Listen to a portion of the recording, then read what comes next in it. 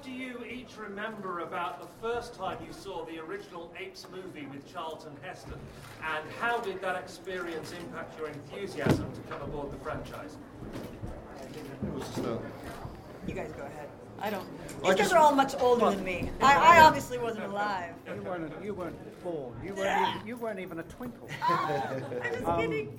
Well, I can't. I mean, really, you look back, and I can't imagine the sort of childhood without Planet. You know, I was 9, 10 when the first one came out. So,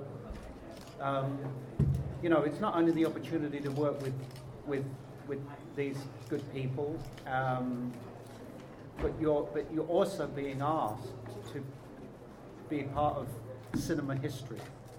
So it's you know, that was above and beyond the story and Matt, and you know, you're involved with something that for the most part comes with a very good pedigree.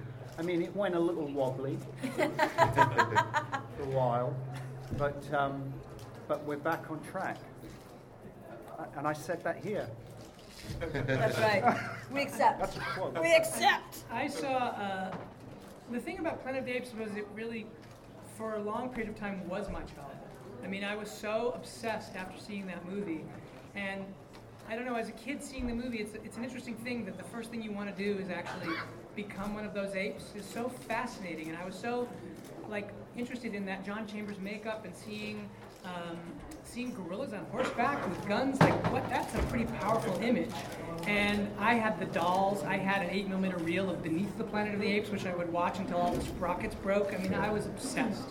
And the great thing about when I saw Rise, having been a lifelong fan, was that having always wanted to be an ape, when I saw that movie, I suddenly was an ape.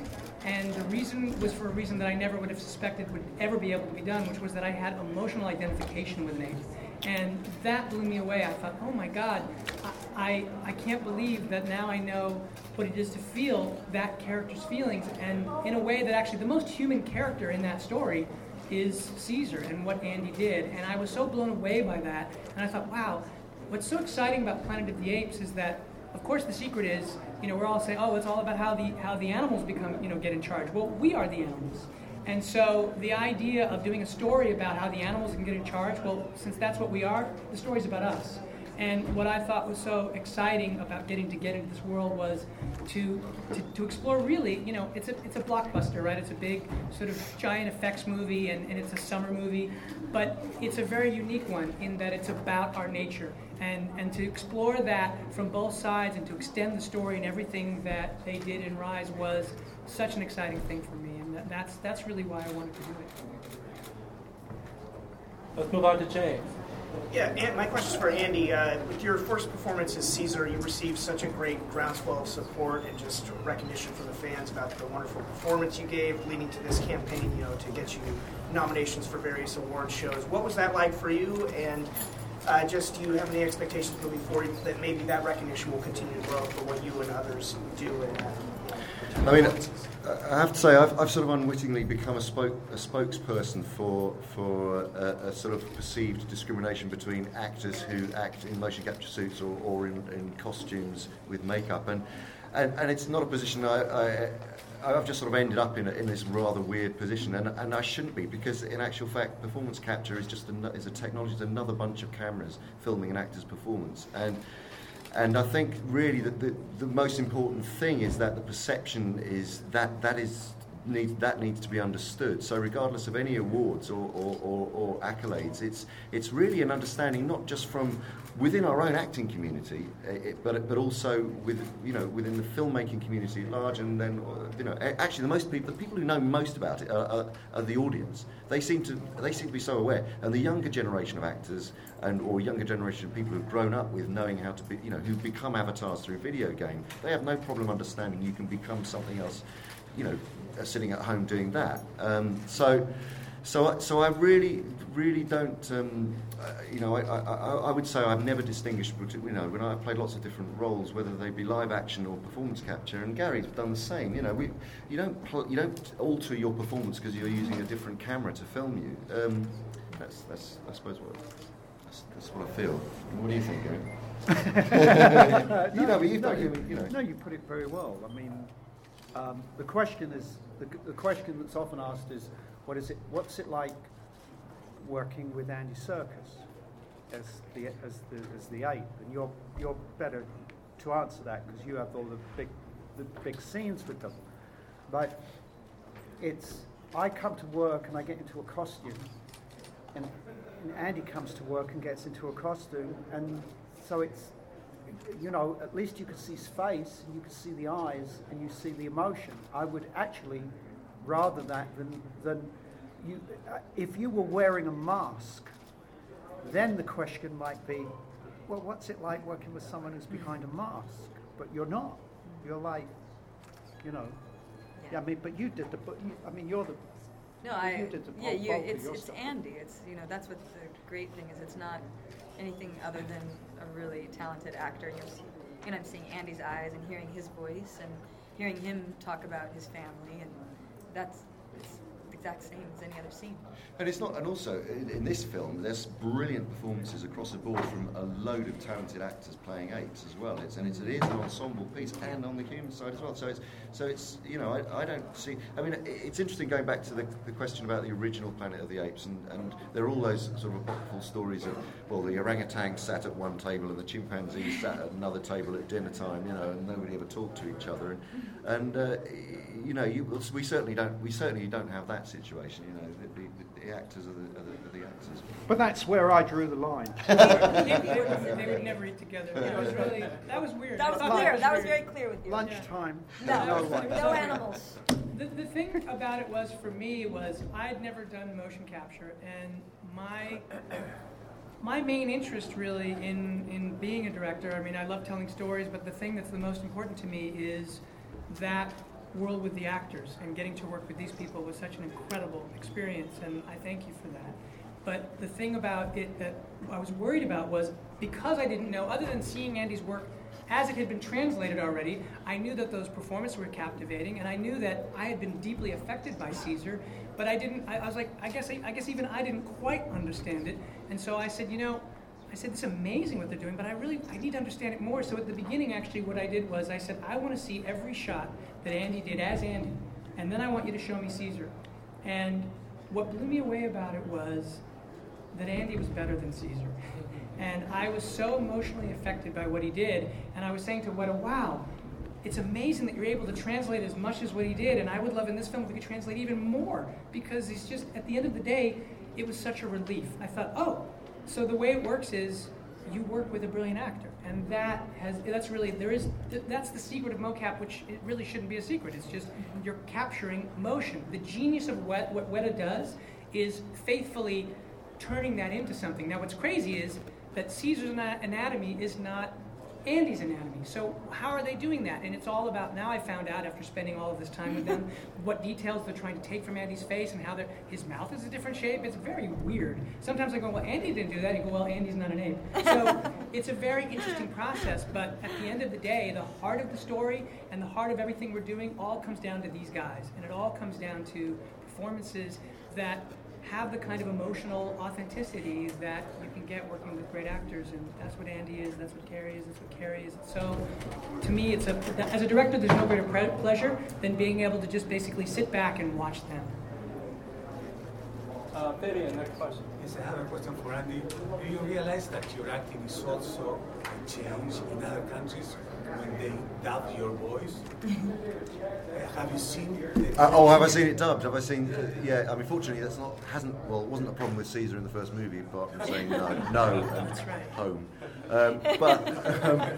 But yes, no. I actually met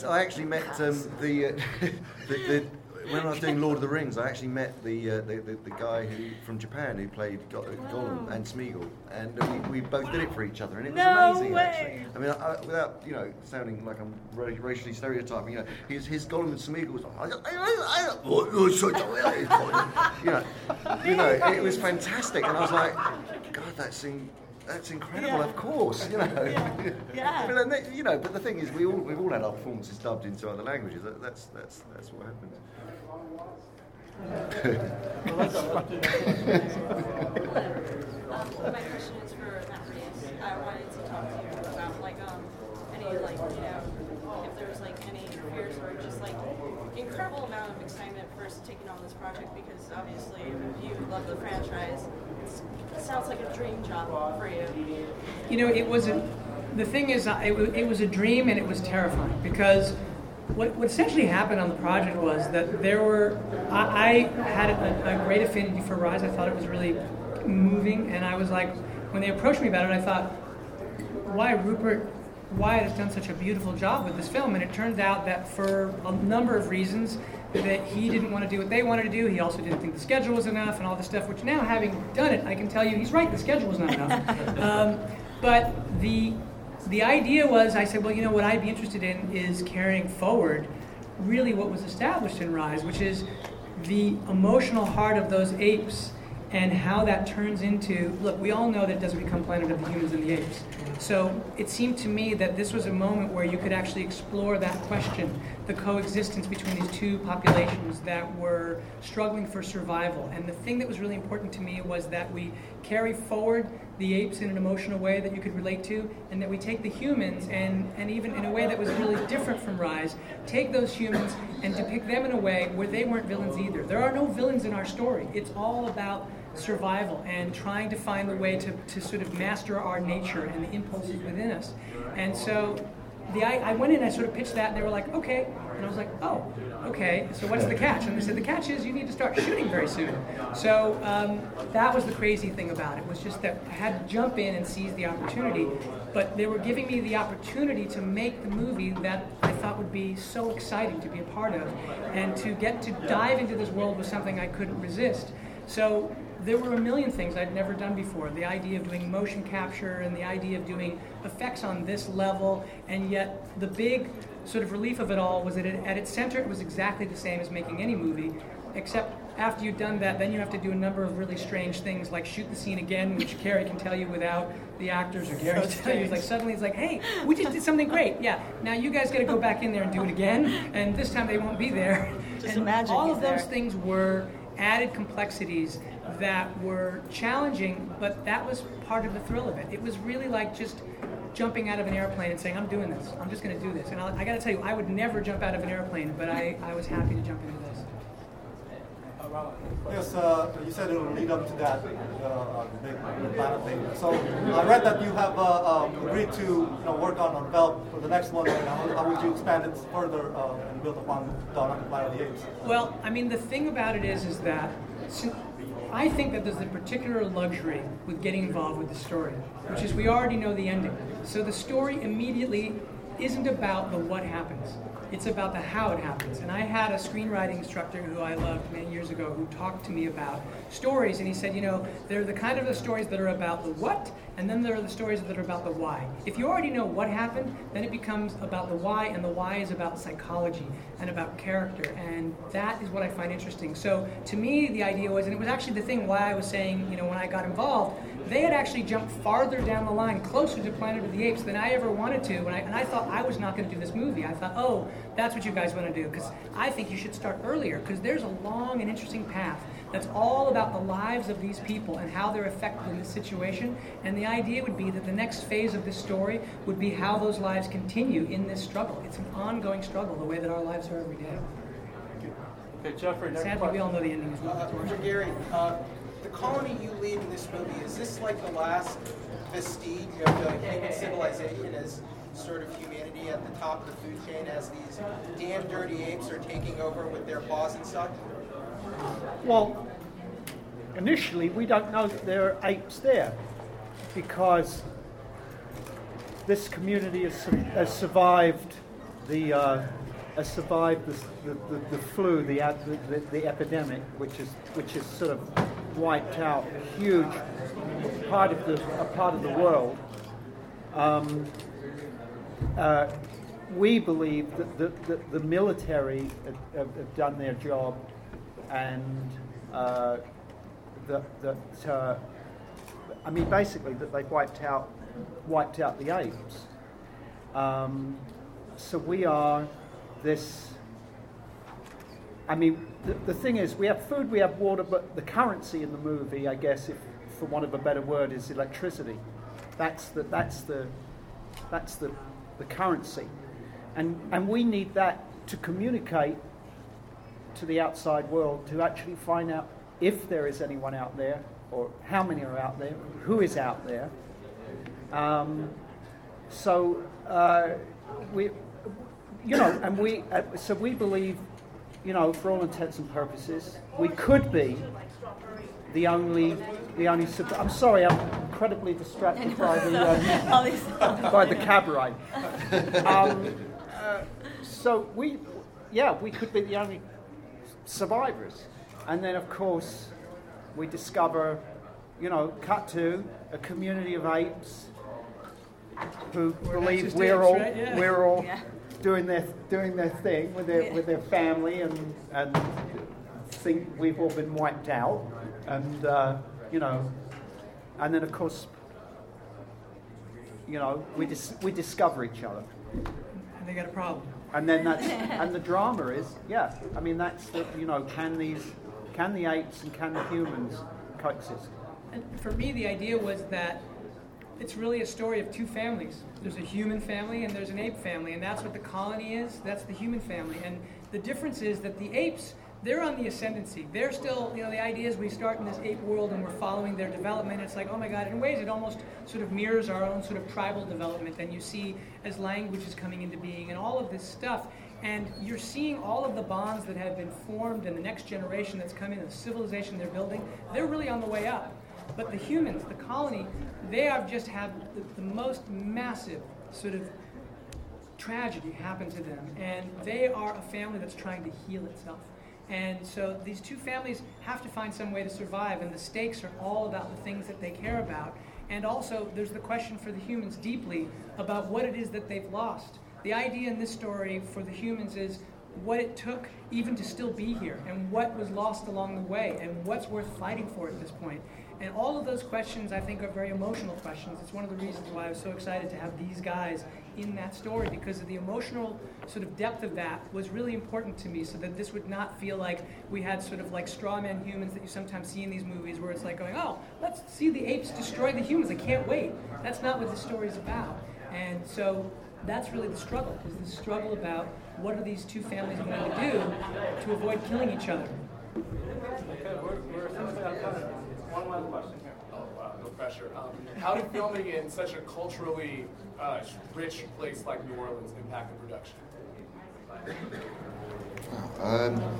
I think we all had an amazing time shooting for a start. I love New Orleans, and I know we all had a great time. It's an extraordinary city to film in, and so above and beyond the difficulties of shooting in 100% humidity, which nobody wanted to stand next to you. And I love the smell of stale beer and vomit. Yeah, Bourbon Street particularly. Yeah.